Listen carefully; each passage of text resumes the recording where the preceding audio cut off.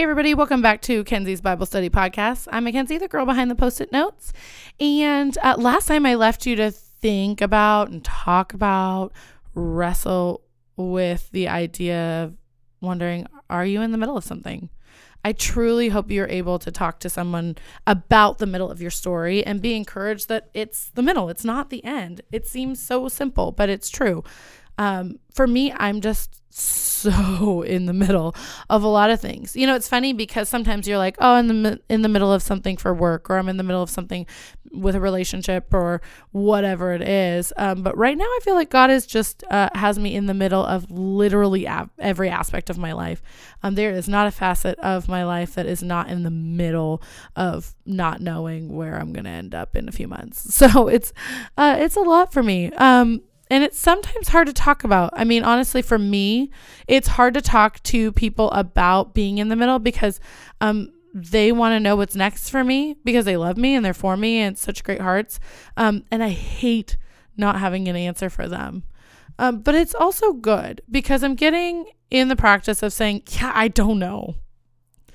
I'm in the middle of a move of God and in the middle of transition to a new season. I don't have the answers yet. But here's what I do know today, maybe this week, but right now, here's my focus. Those things will come into place, but they're not happening today. So right now I'm just taking one day at a time and just the next right step. And the next right step for me is just enjoying summer. It's taking care of my health. It's eating good food and working out and hiking. Truly this season, I can't think about September right now. I can't think about like what's next in all these transitions for me. All I can think about right now is the present and where I'm at. And that's really hard for me because I'm a planner and I like knowing what's coming next. But I feel like God is kind of forcing me into rest and recovery, which is exactly what I need. So that's my season. I'm in the middle, and the middle for me is rest and recovery, and we'll see what God does next. And we'll just see. That's all. So Exodus chapter 15, here we go. What's cool about this is that it's right after one of the most significant miracles in history. Moses and the Israelites immediately break out into worship. And the response to God's goodness, the response to miracles, the response to God's faithfulness is to worship from the depths of our souls. And so in this, they sang to God. Verse 1, here's their song. Then Moses and the Israelites sang this song to the Lord. I will sing to the Lord, for he is highly exalted. Both horse and driver, he's hurled into the sea. It's a very uplifting song.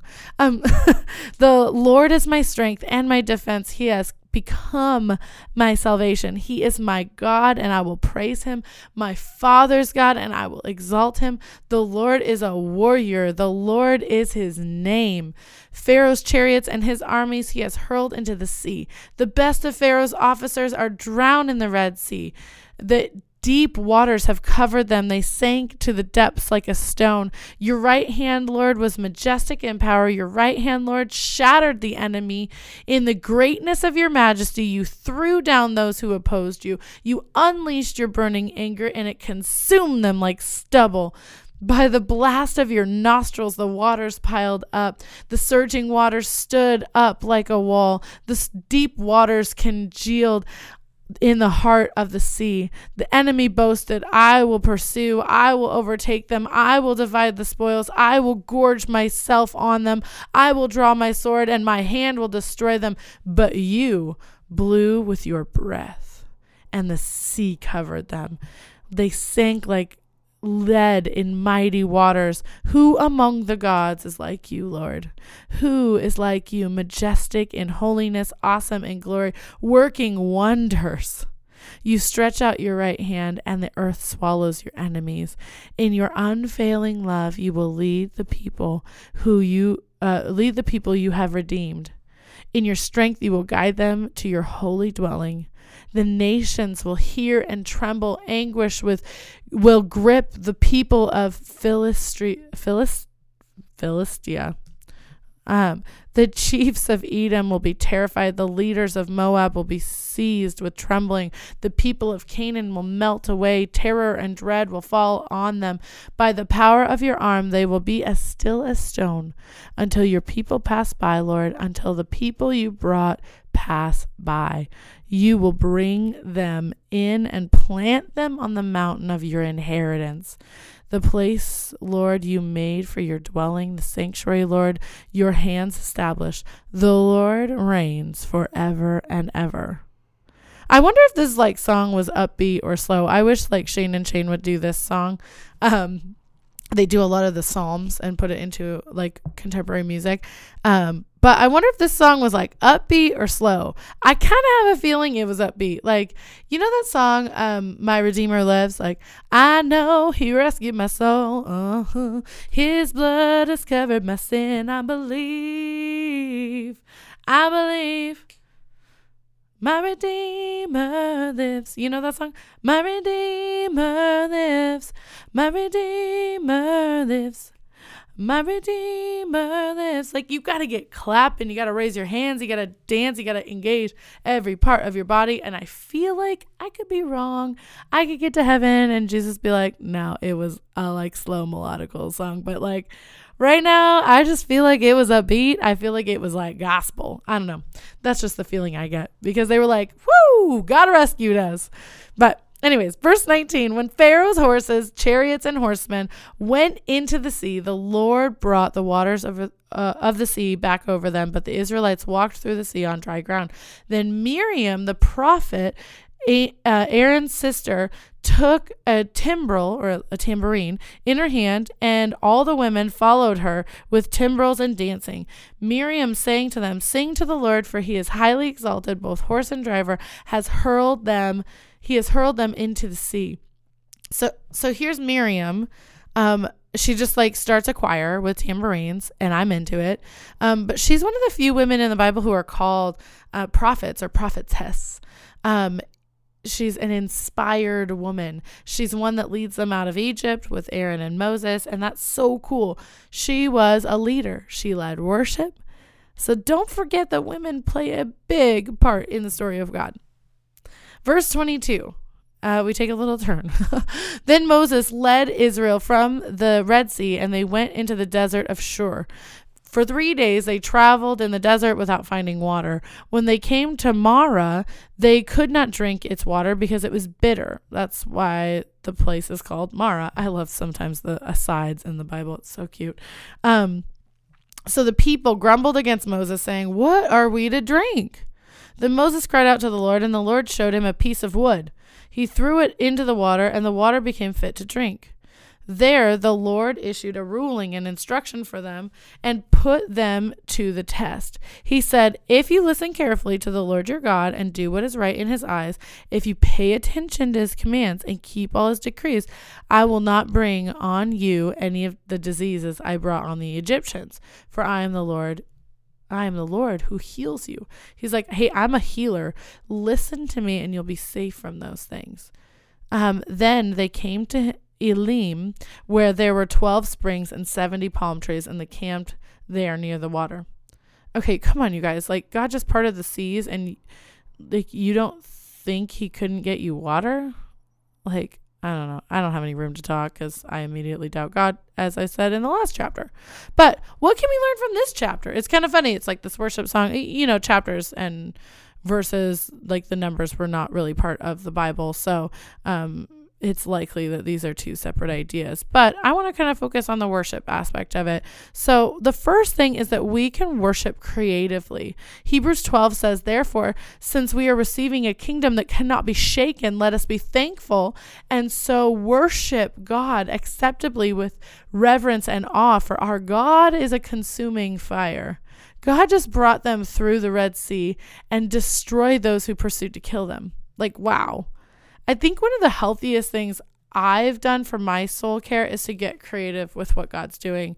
Here they just break out in song like a musical from the outpouring of their hearts, and all they just went through, all of that became a worship song. I mean, isn't that how worship songs happen anyway?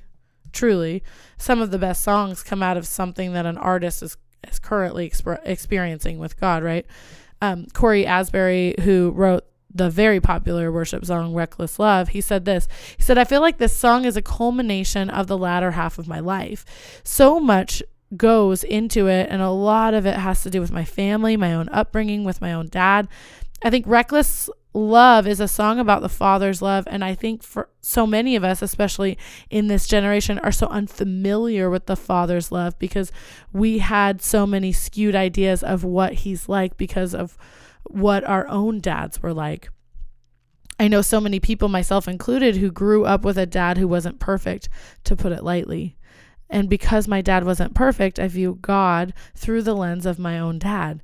And I felt many times that God was angry or upset or disappointed with me. I felt I was always letting him down. And toward the latter part of my life, maybe the last 5 or 6 years, it's kind of been a spin. It feels like I began asking specific questions of the Father, like, what are you actually like? I've grown up with a picture that's probably pretty off. So could you show me what you're actually like? The Bible tells me that you're kind and you're tender and you're good. And some of these things I've seen in the world in my own experience is they disagree with that idea. So I need you to reconcile that idea to my heart, basically. So he goes on to talk about when his son was born, and he says, when I held him for the first time, it's like everything changed. And it was through that experience that I began to see the Father rightly. That's the way he looks at me. I don't have to earn his love. I don't have to do something to deserve affection or in his heart. He simply just adores me because I'm his son and I'm made in his image. And that changed everything for me. The concept of the song, the overwhelming, never-ending, reckless love of God, has been in my heart because it's what the Lord's been speaking to me and showing me since my son was born. I've been writing it in my journals and social media posts. It's been everywhere because it's the theme that the Father has been speaking over my life. Listen, such a cool story about that song. And I would assume that any writer of worship songs would say they've got a story about a song that they wrote. There's something to putting what God is doing in my life into words or art. I'm not one to write a song, but I'm a writer. For a long time, I blogged about what God was doing. I summarized things into a phrase in my Post-it notes, or I draw or just put time into making Bible verse into art. I always know that I am in a healthy place when I can access creativity. So what we can learn from this is to keep creativity online. Find a way to worship creatively. We can sing other people's songs, and that's amazing. But what can we do to make worship personal? What can we do creatively to express our worship and gratitude to God in our own personal experiences? The second thing is worship really gets us in step with God. Don't forget, the Israelites are in a big transition from captivity to freedom. They are on the road to freedom and on the road to the promised land. Even if change is a good change, change is still difficult because we're unclear about what's next. And so we get kind of insecure. We kind of touched on that last time, right? But what's cool about the act of worship, especially through song, is that it does something supernaturally in our hearts to tie us to the heart of God and get us in harmony with him and where he's going. In John chapter 4, Jesus is speaking to the Samaritan woman at the well, who's facing a transition herself and anticipating the coming of Messiah, but she's exiled from the place of worship because she's Samaritan. Sound familiar? She says, our ancestors worshipped on this mountain, but you Jews claim that the place where we must worship is in Jerusalem. In verse 21, woman, Jesus replied, believe me, a time is coming when you will worship the Father neither on this mountain nor in Jerusalem. You Samaritans worship what you do not know. We worship what we do know, for salvation is from the Jews. Yet a time is coming and has now come when true worshipers will worship the Father in spirit and in truth, for they are the kind of worshipers the Father seeks. God is spirit, and his worshipers must worship in spirit and in truth. God is seeking true worshipers, ones who will worship him in spirit and truth. Worship really changes us more than anything. It tunes our hearts in with the Spirit of God. It positions me in harmony with God, where he's going, what he's doing, positioning myself in alignment with God. In worship, it's really not about me at all. We don't come to God based on our righteousness or that I'm a good singer or any of those things. God seeks, get that action. God seeks true worshipers who will worship him in spirit from the depths of who we are and in truth as we approach him on the basis of his mercy. And I love that they worship before going any further in the journey. They don't wait until they are in the promised land to worship God.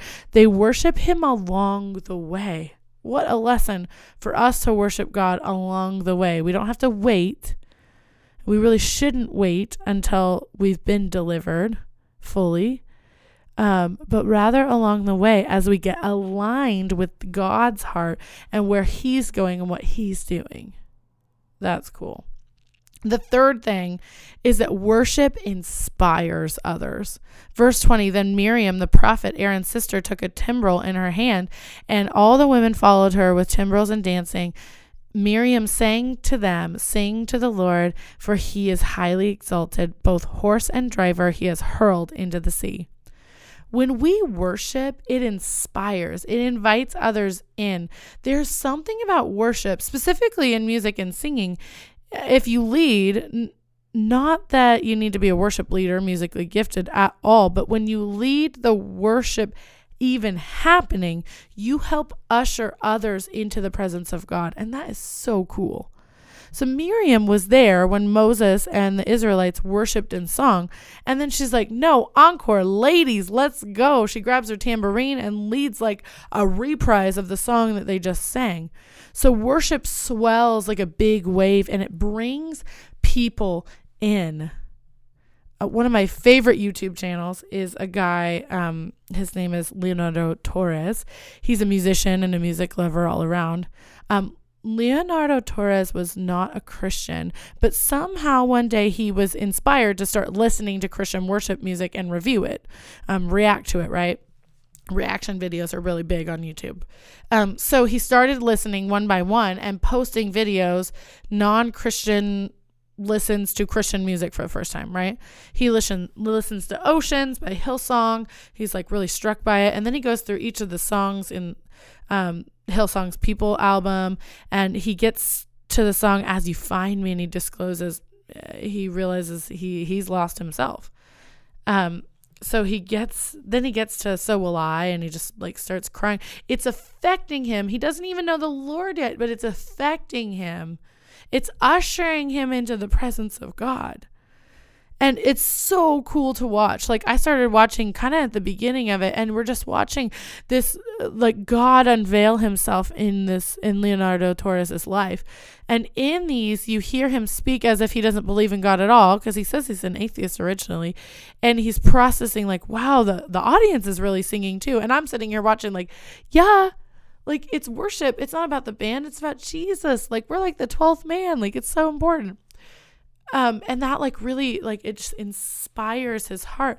What really gets him is when he watches Reckless Love. It's kind of funny. I was thinking about it for that first point, but he watches, a live version, from Corey Asbury, of Reckless Love.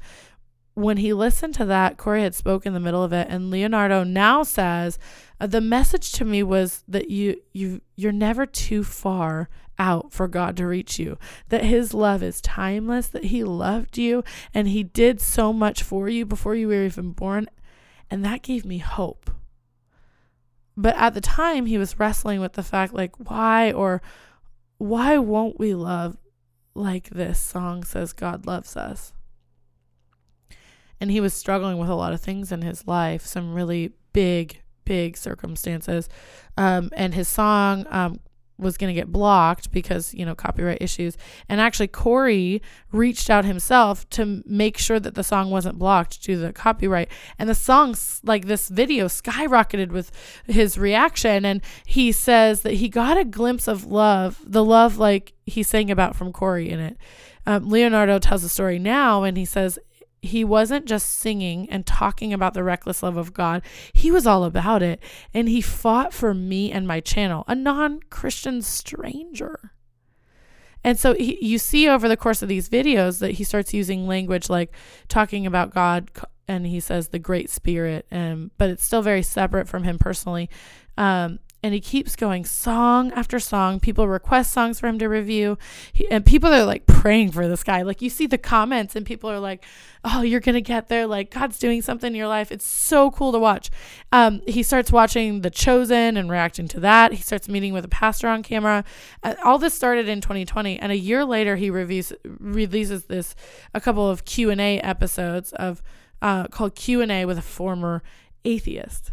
And after that, he changes his content from non-Christian reaction to just first-time reaction of certain songs.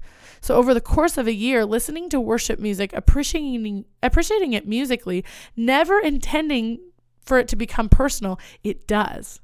He says that God was working in his life in some very difficult circumstances in his family. And he tells the story that God saved him and his family.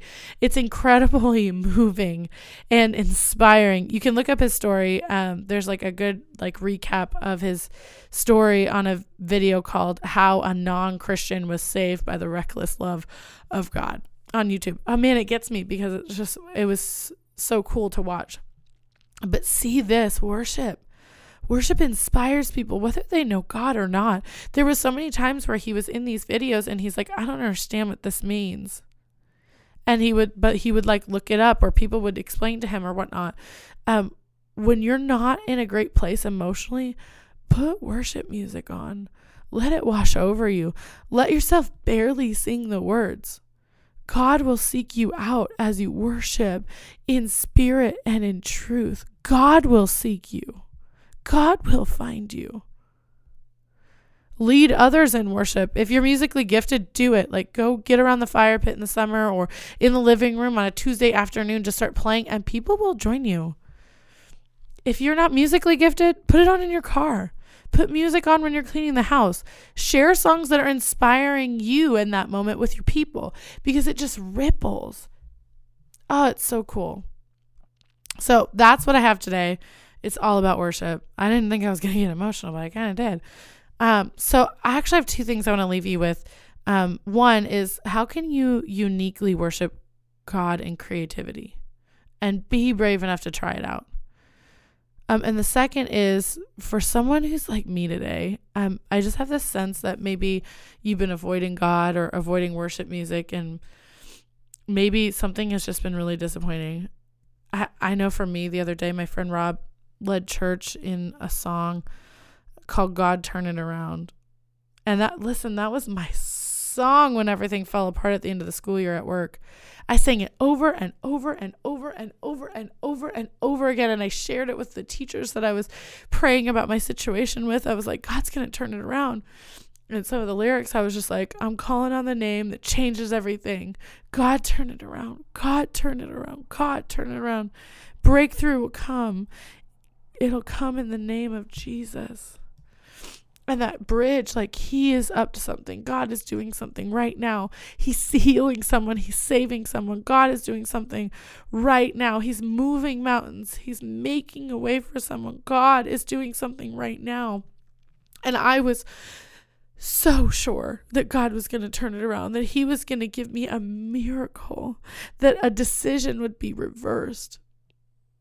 And it didn't happen. And I'm still heartbroken. So I've just been kind of numb. Like, why do I even bother singing? God's able, but it doesn't seem like he's very willing. He didn't do it. And I know he could have. And I just don't get it.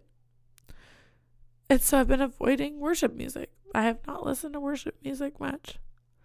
So when Rob got on piano on Sunday and was like, God is doing something new today.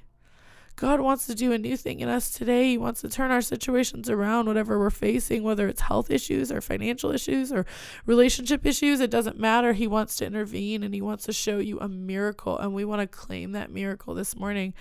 And he began this song and I was like, I don't want to sing this one. I don't know if I believe it right now. I'm mad about that one. And I stood there not singing. But as the song went on, I eventually found myself whispering it, crying and whisper singing, because it's all I had. And then naturally, the next song was I Raise a Hallelujah. I raise a hallelujah louder than the unbelief. I'm going to sing in the middle of the storm. And I thought, man, that song was so much easier when I wasn't actually in the storm. But I cried, and I sang it anyways, because I know how powerful worship is, that even when I'm in disbelief, even when I'm weak, there's something that God does when we just sing. I don't know, it unlocked me in a way to hear worship music again. You know, I'm not there yet. I'm not still in the best place about everything yet, because I still don't get it. But I truly believe that God is seeking those who would worship him in spirit and in truth. God is seeking. And that doesn't mean when you have it all together and your belief is all tied in a bow. It means when you're barely singing because you don't even believe it right now. So if you're in that place too, make it joyful noise, or sing when you don't even believe it, even if it's a whisper, and let God find you. Let him find you, because he will. So that's what I have today. Man, I didn't think this would get so emotional, but here we are. So you can connect with me at Kenzies_Bible on all the places. I'm going to get off of here so I can go, blow my nose, fill the snot after crying. But I hope you have such a great week. Just be challenged by worship this week, okay? All right. Have a blessed week.